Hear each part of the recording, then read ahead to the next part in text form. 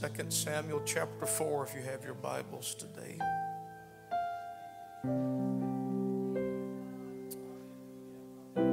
Fourth chapter of 2 Samuel.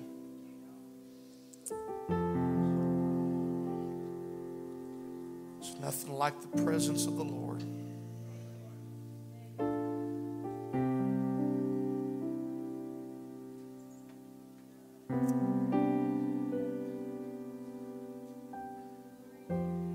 Three things that I am passionate about.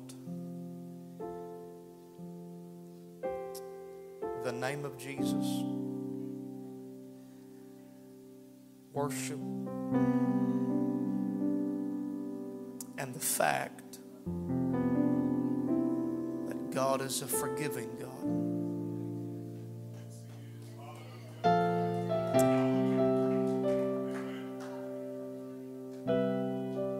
I know some like to talk about Him being an angry God and a God of judgment, but you hear me. His first choice is to forgive.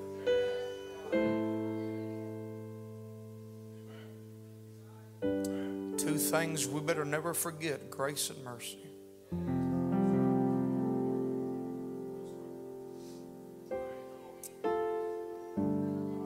Samuel 4, one verse of scripture, verse number 4. And Jonathan, Saul's son, had a son that was lame of his feet. He was 5 years old when the tidings came of Saul and Jonathan out of Jezreel. And his nurse took him up and fled. It came to pass, as she made haste to flee, that he fell and became lame. And his name was Mephibosheth. Notice the wording. His nurse took him. The nurse fled. And as she made haste to flee, he fell and became lame. I want to preach to you today on this: wrecked beyond repair.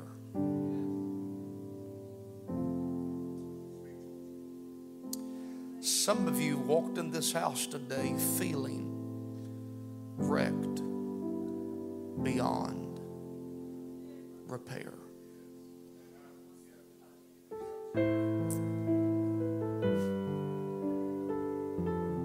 But I hope before I'm done, the Lord can change that mindset. Take somebody by the hand right now, lift it up. Join your hearts and your faith together. Oh God, do it. Do what only you can do, Jesus. Thank you. Yes, sir.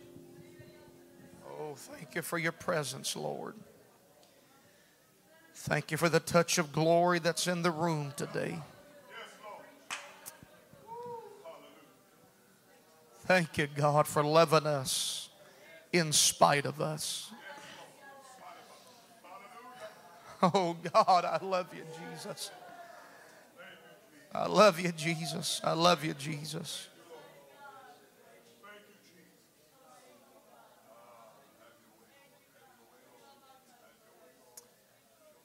Bless the Lord, bless the Lord, bless the Lord. Praise God. You may be seated. Thank you. Thank you for your sensitivity.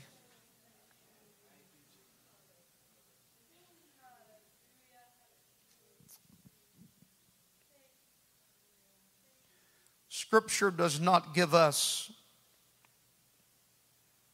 a lot of deep detail inside information regarding the one verse I have read to you today. In fact, if you read this chapter for yourself, you will find that this chapter and even the one before and after has really nothing to do with Mephibosheth. It's got nothing to do with the nurse. It's just tucked in there in this story as the writer gives us just a brief tidbit of information that when word was sent to the nurse of what had happened to both Saul and Jonathan, that the nurse, we are told, took this 5-year-old boy. She ran for his safety. Understand today that the nurse was not told about the pact made between David and Jonathan. She was not on the scene when it was said and it was signed that David would become the next king. Because the way the kingdom was set up at that time is it went from son to son to son. And David not being part of the family, the nurse is unaware that he's the next in line. So as far as the nurse is concerned, if Saul is dead, if Jonathan is dead, then the next boy in line to sit on the throne is Mephibosheth. So as far as the nurse is concerned, this is more than just people killing off men. This is an attack on the kingdom. There's not just lives in danger, but a kingdom is in danger.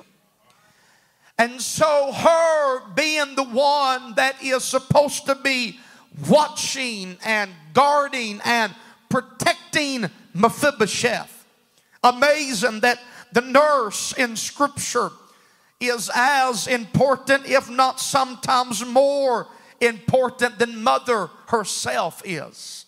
Even in this story, we do not find Mephibosheth's mother watching him.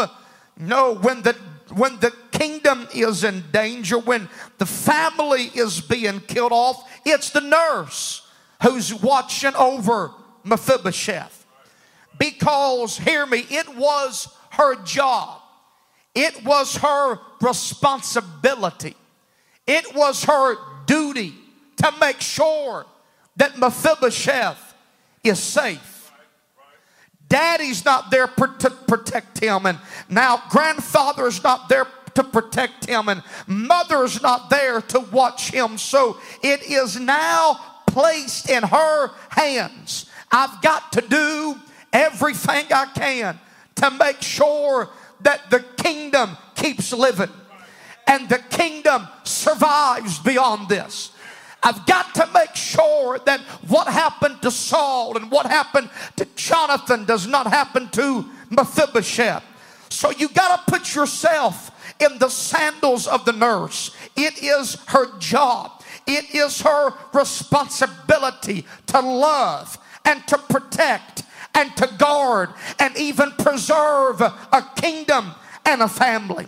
So when she gets news that Saul is dead and Jonathan is dead, she doesn't take time to pack the bags. She doesn't take time to clean the house.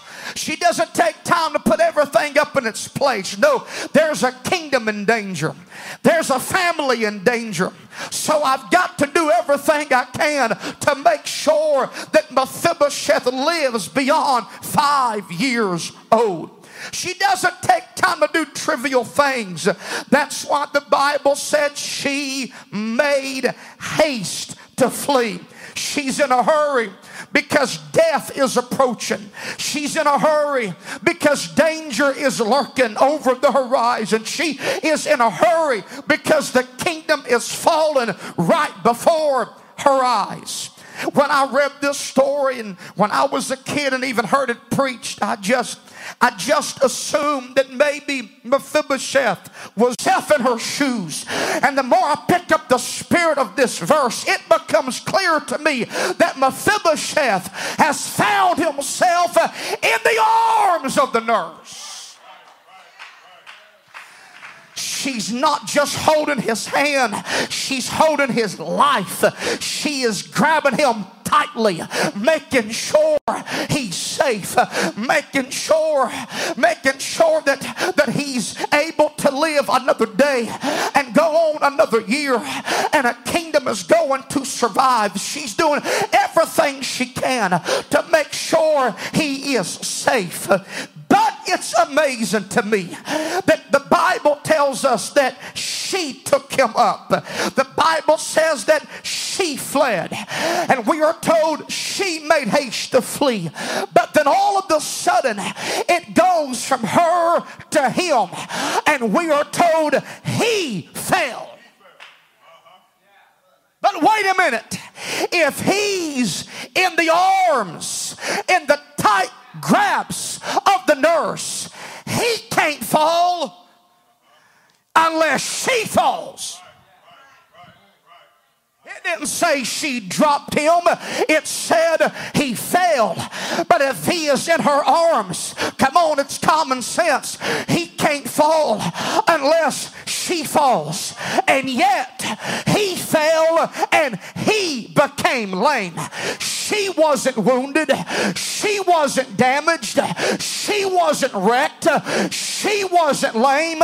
He became lame. That means Mephibosheth became lame because of the fall of somebody else. He was damaged. He was wounded. He was hurt. Come on, he was wrecked. He was lame. His whole life was messed up because the one who should be protecting and the one who should be guarding and the one who should be loving fell with him.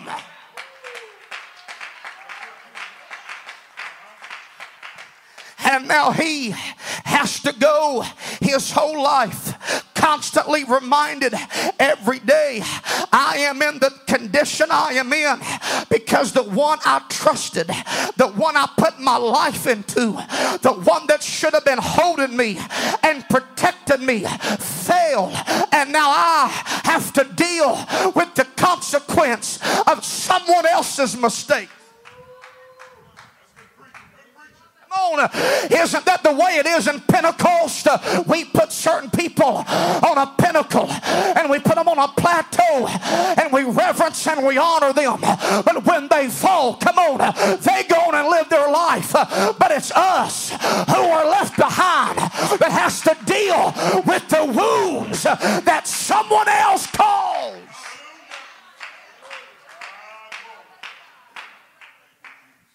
You better be careful when you point your fingers in judgment at other people with the way they are. Be careful if you don't know their story. It's kind of hard to trust people when the ones you used to trust stab you in the back. It's kind of hard to love again when the one you loved walked out on you. Come on, it's kind of hard to believe churches has your best interest in heart when they went to other churches who only wanted from them what they could get from them. Come on, we can sit on our Pentecostal pews with our holiness lifestyle and say, well, they just don't want it. Well, they just need to get over it. Hold on. Do you got some stories in your past? It wasn't easy for you to get over stuff. It wasn't easy for you to get beyond stuff. Come on.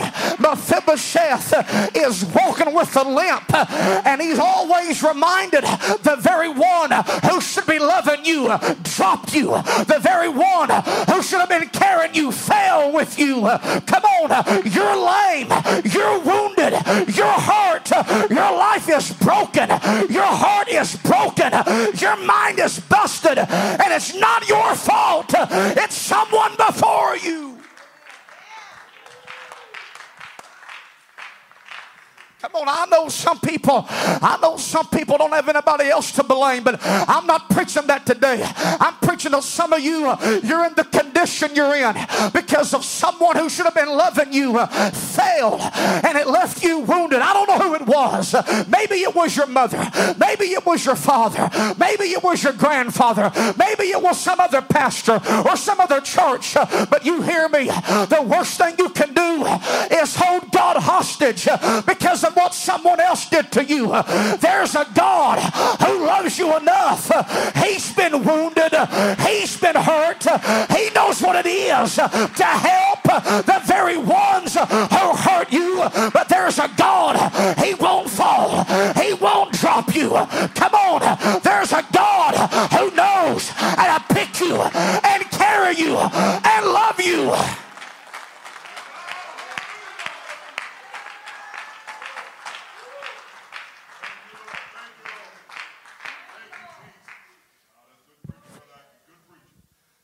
I know that there's some people that's picked up alcohol because they wanted to. But there's 1,000 other stories that they can tell you they picked it up because they saw Daddy pick it up. Oh, sorry. I'm not preaching to all you saved and perfect people today. So you could go ahead and stare away. I'm preaching to some of you who's wounded and hurt, and you're marked by a past that's ugly and despicable. Some people use drugs because they just want to, but others use it because they saw mama use it.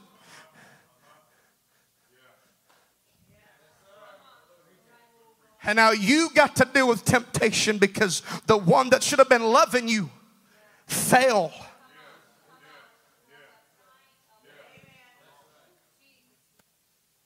There are some saints who's wounded because of a preacher that fell. There are some churches who can't get on their 50, 100 people because they're so wounded by someone else who was there. Come on, just be honest today. We walk around with a limp and we walk around broken. I know we like to hide it behind our shout, and some of you like to hide it behind the fact you never smile. You want everybody to think you're tough. You want everybody to think you have it all under control. My God, it's never so obvious you don't. Those who act like they have it all together, it's so obvious you don't.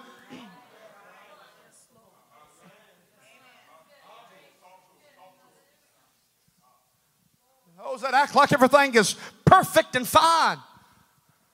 Maybe not everybody, but I can read behind you.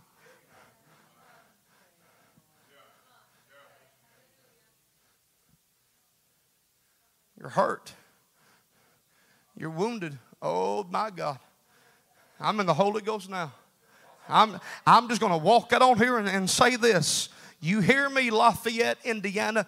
You hear me, CMT? You listen to this evangelist. The worst thing you can do is hold that man hostage because of what someone else did to you.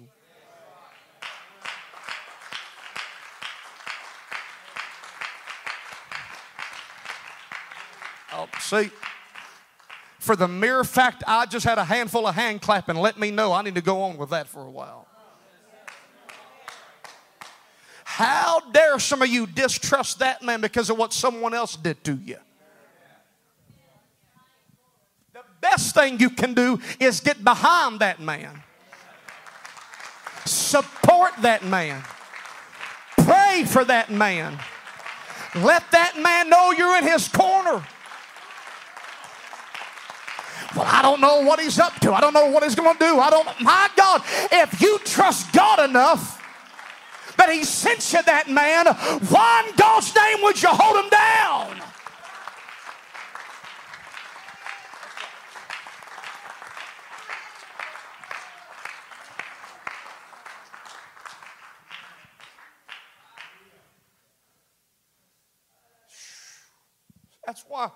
That's why a whole lot of you walked in this house today feeling wrecked beyond repair.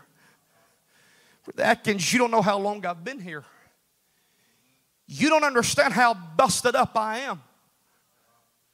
You know what? The number one reason people give me about not giving God a chance, not coming to an altar, not living for God, the number one reason, here it is, you just don't know my story.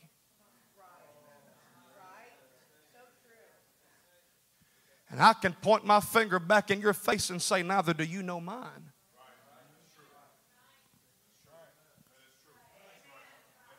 So you judge us with a microphone in our hands, standing behind a pulpit wearing a suit. You prematurely judge us. You don't know where we've been.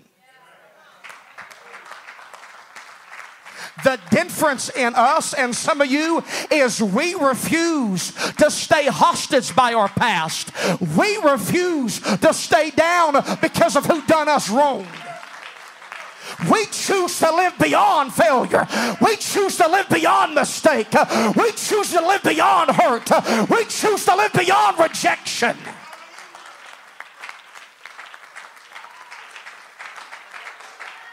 My God, if you don't hear anything I'll say, you hear these words. There is life after failure. There is life after mistakes. There is life after misery. There is life after failure. Failure is not final. But you got to get up.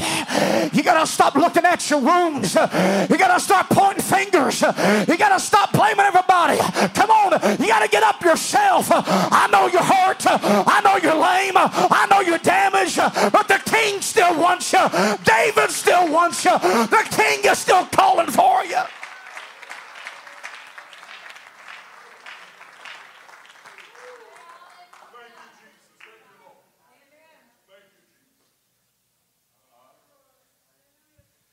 His name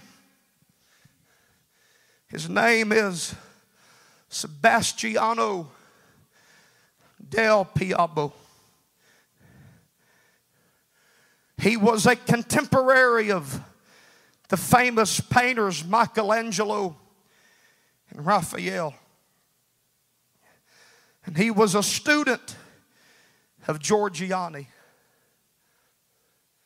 Like most students, Mr. Piombo wanted to impress his teacher with the knowledge he had acquired under his leadership. So in the year 1510, Piombo painted a piece of art that is called Adoration of the Shepherds. It's a picture that depicts the nativity of Jesus. In this picture, you see Mary holding the child, the wise men standing by, the manger in the background. This painting was so beautiful. It was so wonderfully created that everyone in that day wanted to see it, to touch it, and to have it. It hung in art galleries. It hung in hotels. It hung in palaces. It hung in nice cathedrals because everybody loved how beautiful this painting was. But in the 18th century, a king from France decided to purchase this Adoration of the Shepherds painting for himself. In doing so, the king's craftsman decided to remove it from its original wooden surface to a canvas layer. But while doing this, most of the painting was ripped off.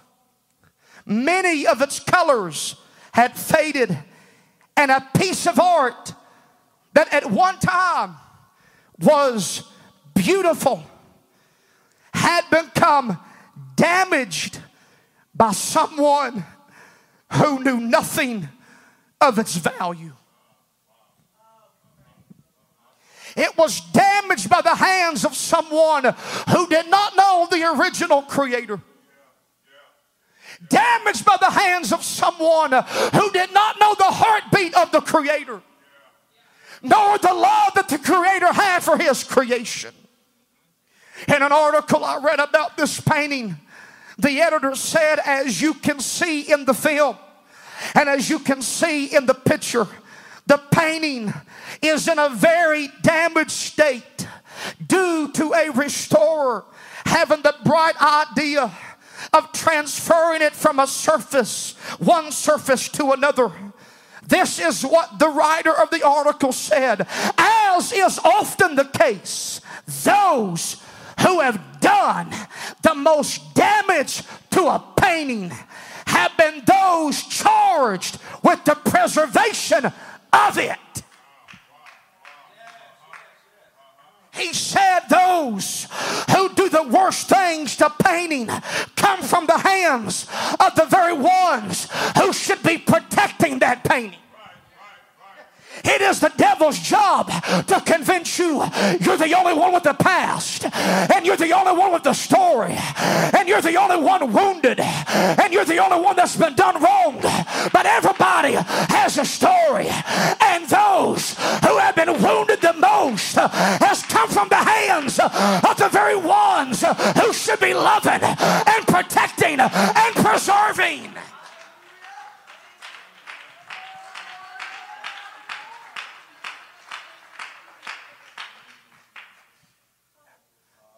So, for the next 2.5 centuries, this painting was passed around from one painter to another, one restorer to another, one hand to another, who tried their best to bring its beauty back. But at the end of 2.5 centuries, this painting, hear me, was no longer named Adoration of the Shepherds. Its damaged condition changed its identity. Nobody called it Adoration of the Shepherds. No, it took on a new name. In fact, if you were to go into art galleries back then and ask them about Adoration of the Shepherds, they would shrug their shoulders and tell you, I've never heard of it, because the painting had a new name. It wasn't called anymore Adoration of the Shepherds. No, its new name was Wrecked Beyond Repair.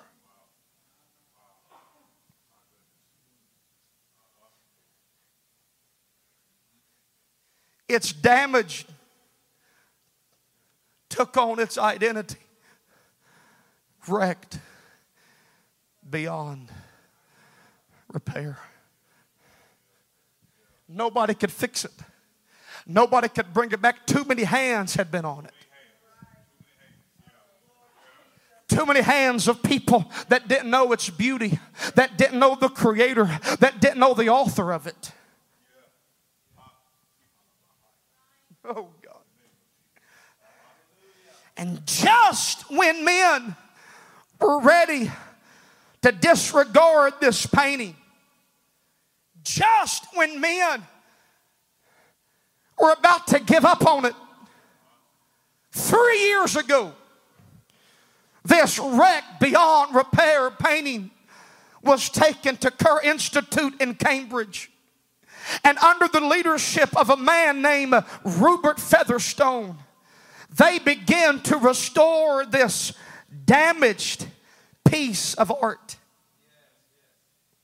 Another article I read, Mr. Featherstone said every now and then our people would take a look at the painting and walk away, sadly shaking their heads as if to say there's nothing we can do. But every day those same people would come back and go back to the painting and they would try again. Oh God. Man may look at it and say, I can't. Man may look at it and shake their heads and say impossible. But the thing that's impossible with men is possible with God. And there's a God who won't walk away. There's a God who'll always walk back. There's a God who'll always show back up. There's a God.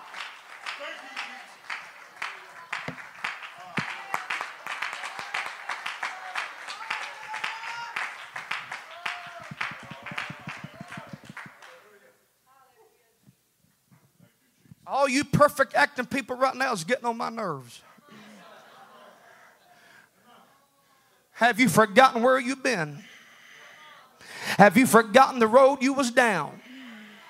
Have you forgotten some blood and a bloody cross and a Calvary? Have you forgotten a Jesus? Have you forgotten a Savior? Get a life. My God, you was on your way to hell. Do you remember? I don't think you do. You was on your, that's why you're mad at me right now. You was on your way to hell, but the grace and mercy of God found you, and all you can do is sit there. The grace and mercy of God saved you, and all you can do is sit. The grace and mercy of God rescued you. God's blood washed you. God's love forgave you, and all. Such were some of you.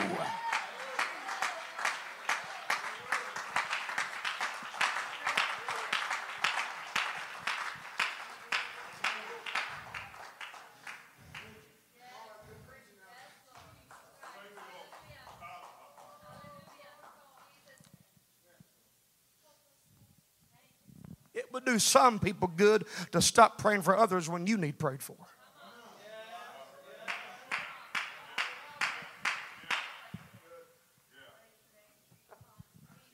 Mr. Featherstone said, I was lucky enough to have seen the painting when the work was being done. Hear what he said. Don't be too terrified by the stripped down photographs.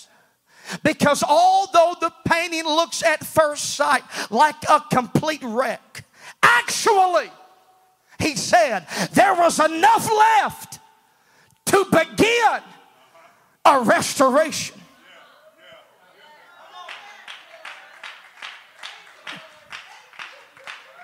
It may be damaged, it may be dirty, it may be busted, but there's enough left. There's enough left to get my hands on it. There's enough left to go back to work. There might not be much of your life left, but if there's anything left, there's enough to get some bloody hands on it.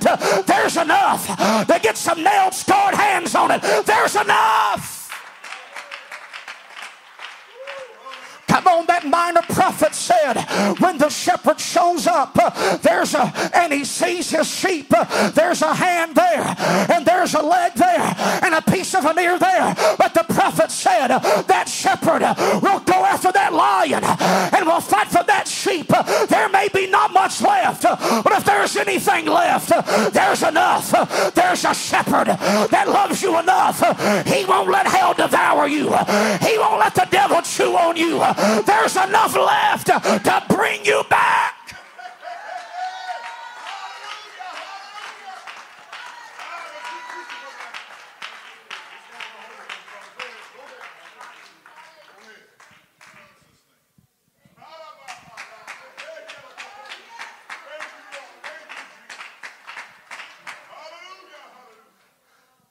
Can't hardly see the faces. Can't make out the manger. The green grass has become faded. You know what Featherstone said? He said, when you look at that painting, He said there's a lot of damage, but the one thing that was not messed up, the one thing that remained the same throughout its whole, the one thing that remained true from the moment it was painted, the one thing that remained the same was the baby Jesus.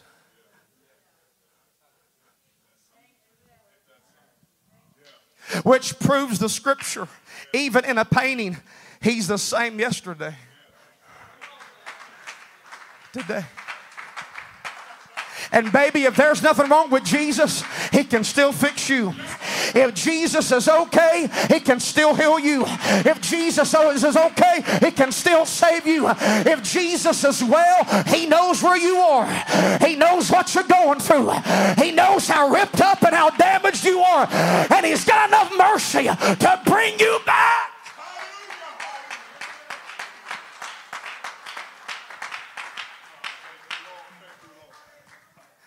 When I read the article, we had a 40-foot fifth wheel back then, and I about tore that trailer up.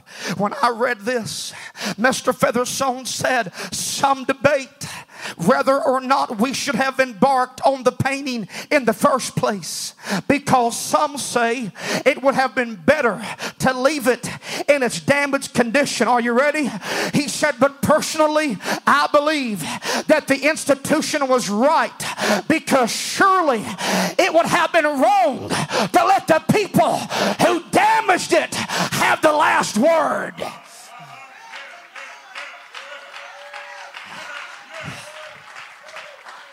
Featherstone said, I refuse to let the ones who damaged it and ruined it and messed it up have the, my God, the worst thing you can do is sit there in your unforgiveness and in your bitterness. The worst thing you can do is remain offended and wounded. The worst thing you can do is let the ones who hurt you and cheated you and lied on you and misused you have the last word. Get up. God ain't done with you yet. Get up. There's a story to tell, a message to preach, a revival to have.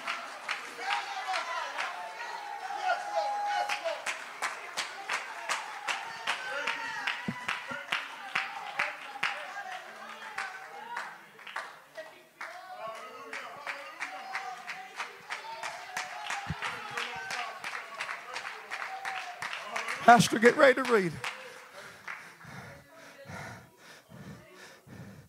He fell, became lame, and he falls off the pages of the Bible until 5 chapters later, when the king says, is there anybody left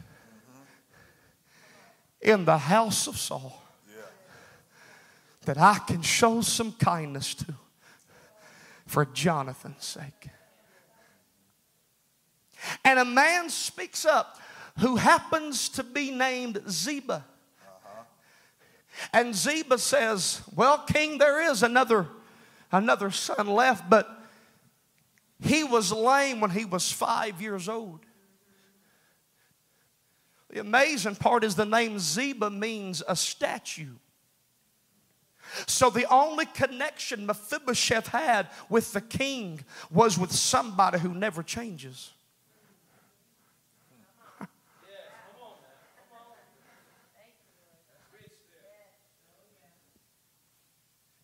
Who told you that the best thing you can do is take your hurt to somebody else who's been hurt and hasn't got over it?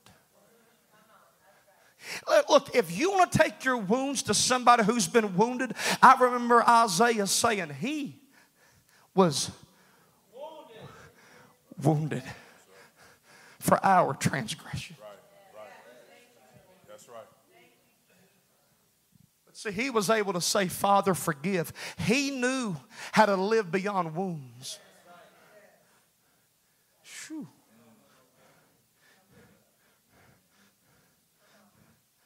David says, Ziba, I'm not asking you what his condition is like. I didn't ask you if he was lame. I just want to know, is he available? That's good preaching right there.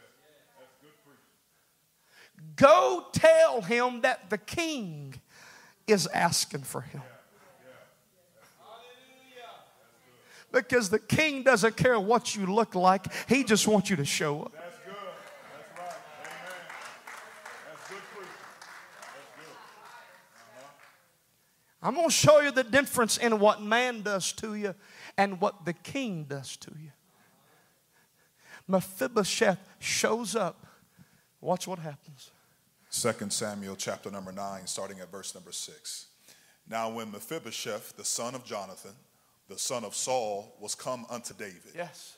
he fell on his face Fell on his face. and did reverence. And did reverence. And David said, David, the king, said, Mephibosheth. Mephibosheth. And he answered, Behold thy He said, servant. behold thy servant. And David said unto him, Here's what the king said. Fear not, Fear not, for I will surely for show I thee will surely show you kindness. for Jonathan For thy father's Jonathan, sake, thy father. This is what the king does to you. Watch. and will restore thee. Stop.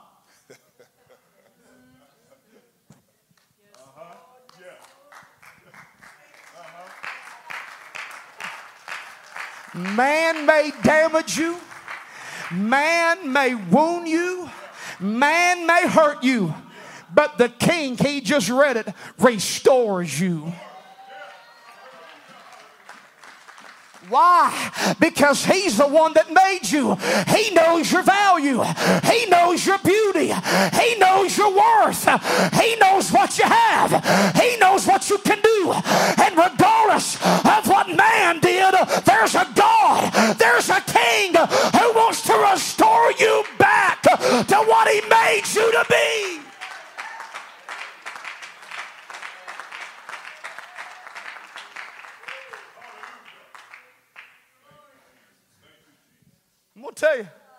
I'm going to tell you, we label a lot of things as apostolic.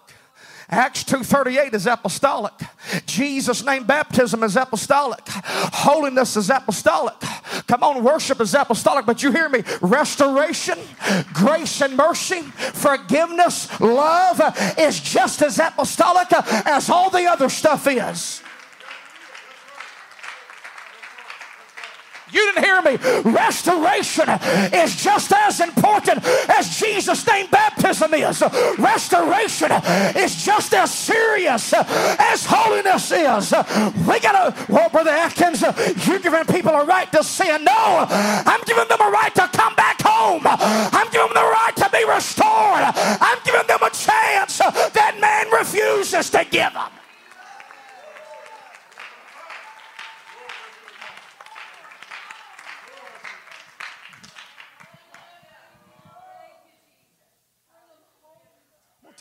I refuse to stop preaching grace and mercy because the charismatics have taken it and extended it beyond where it should be. If it's in that book, this man's going to preach it.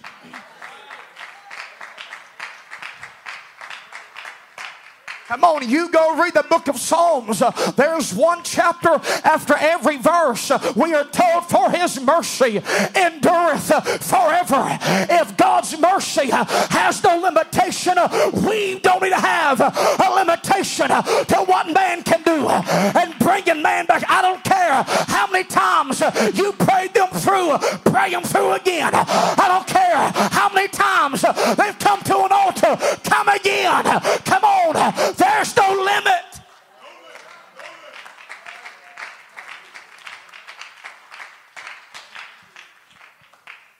The perfect people sing this. When I think of the goodness of Jesus and all he's done for me, my soul cries out hallelujah. Thank God for saving me. But us less perfect people sing it like this. When I think of the goodness of Jesus and all he's done for me, my soul cries out hallelujah. Thank God for saving me and saving me and saving me and saving me and saving me and you ain't getting it yet, and saving saving me, and saving me. And you ain't getting it yet. And saving me, and saving me, and saving me, and saving me.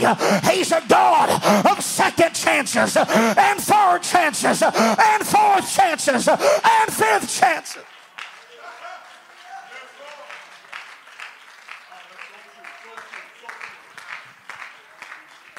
If he doesn't give up on us, you don't give up on them.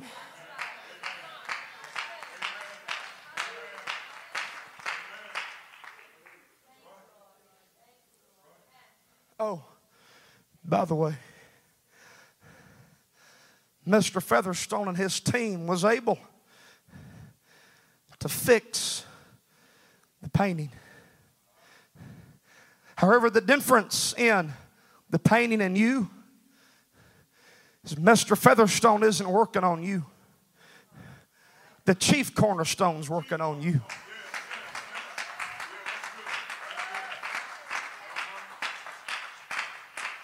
And when they brought the painting back to its original beauty, Mr. Featherstone said, what was once a complete wreck has now become a pleasure to look at again.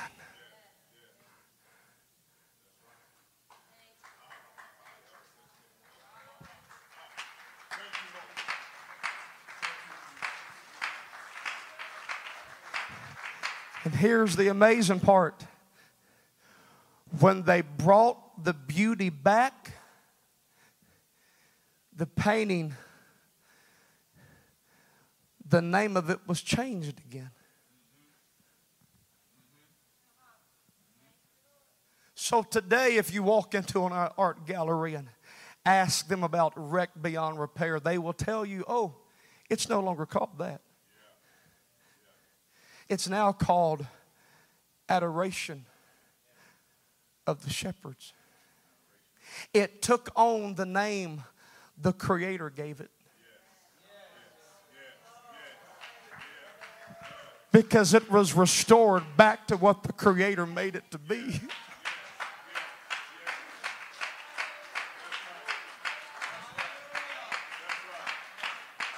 So when you get your life in the hands of Jesus, you're not wrecked beyond repair. You're adored. You're loved. You're wanted.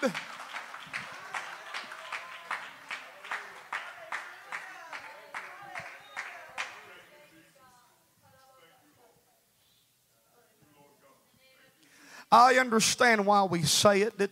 It's got some credence. It's got some validation. But there's another part of me when I hear it, it just doesn't sit well with me. When preachers say things like, God don't need you. I get it. But there's another part of me that feels like, you know, when you hit your funny bone, that tingling sensations. Another part of me that feels that, because I'm thinking, he don't need you. He can't do it without you. That's why he called you.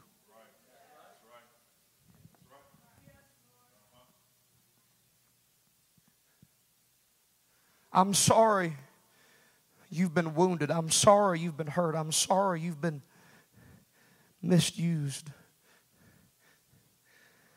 But today, everything can change for you. If you'll just accept the King's invitation. He doesn't care how wounded and how hurt and how busted you are. All the King wants to know is, will you come?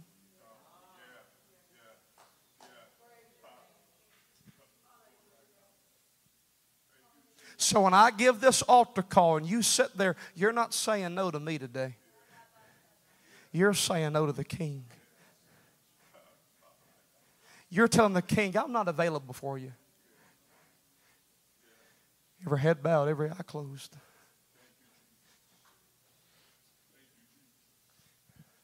Come on, I know you're hurt. No one looking around right now. This is a serious moment. I know you're you're busted. I know you're wounded. I know you're crippled. I know things aren't looking very good for you. But the King is willing to look beyond all of that just for the chance to restore you. Will you accept a King's invitation? Everyone praying right now, praying loudly, not quietly. Someone needs to move right now. You need to move from behind that pew and you need to come to a King's invitation. God, I'm tired of my wounds. I'm tired of my hurt.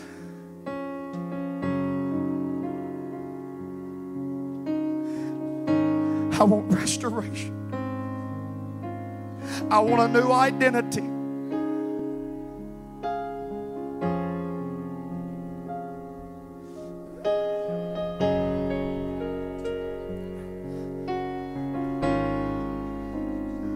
God, I don't want to feel wrecked beyond repair anymore, so I'm giving it to you.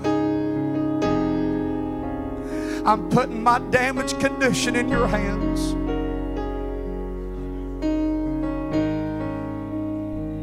You know where my wounds are. You know where my hurt is. You know how to heal. You know how to heal.